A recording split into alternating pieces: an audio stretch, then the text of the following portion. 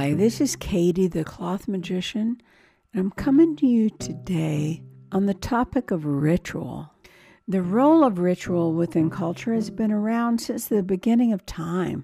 Indigenous cultures around the world have cultivated ritual as an integral part of their belief systems. Rituals within the United States exist, but they're so divided and not unified in the way of solving problems or as markers of transition, such as life crisis rituals, seasonal rituals, and also rituals that reference conflict, averting it, as well as anticipating it by demonstrating blessings and cooperation. So what is ritual? The dictionary defines ritual in the following ways. It says, a detailed method of procedure faithfully or regularly followed, an established or prescribed procedure for a religious or other rite, and any practice or pattern of behavior regularly performed in a set manner. Ritual is also defined as a prescribed code of behavior regulating social contact and ritual through dance and theater, writing, storytelling, and rituals within communities and within the culture of healthcare. So what is the value of ritual within the environment of, say, hospitals and healthcare? Is it effective in healing? What is ritual and what is its purpose? What initiates a need for ritual?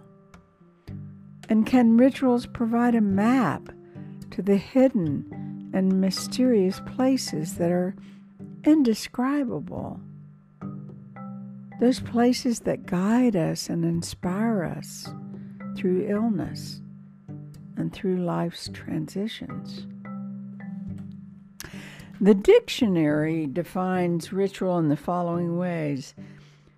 A detailed method of procedure faithfully or regularly followed, an established or prescribed procedure for a religious or other rite, and a practice or pattern of behavior regularly performed in a set manner.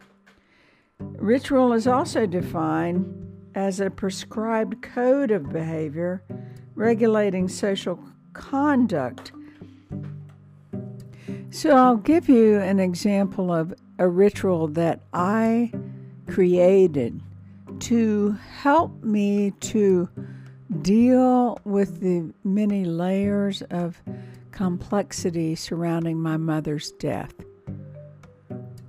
Because I was a figure maker, I made a figure from a wooden carved head, hands, and feet that I carved into, put teeth into.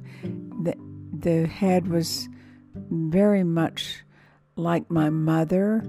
I put the same color hair on her, and I put layers of things that could be disassembled, so that I created a ritual dance with this figure that represented my mother.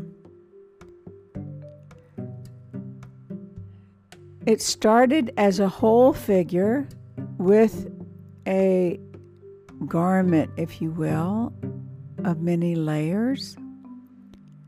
And as the ritual went on and I went around and around the figure in a dance, I took layers of the persona of my mother, which were represented by the costume or the garment that I created for this figure. So I disassembled this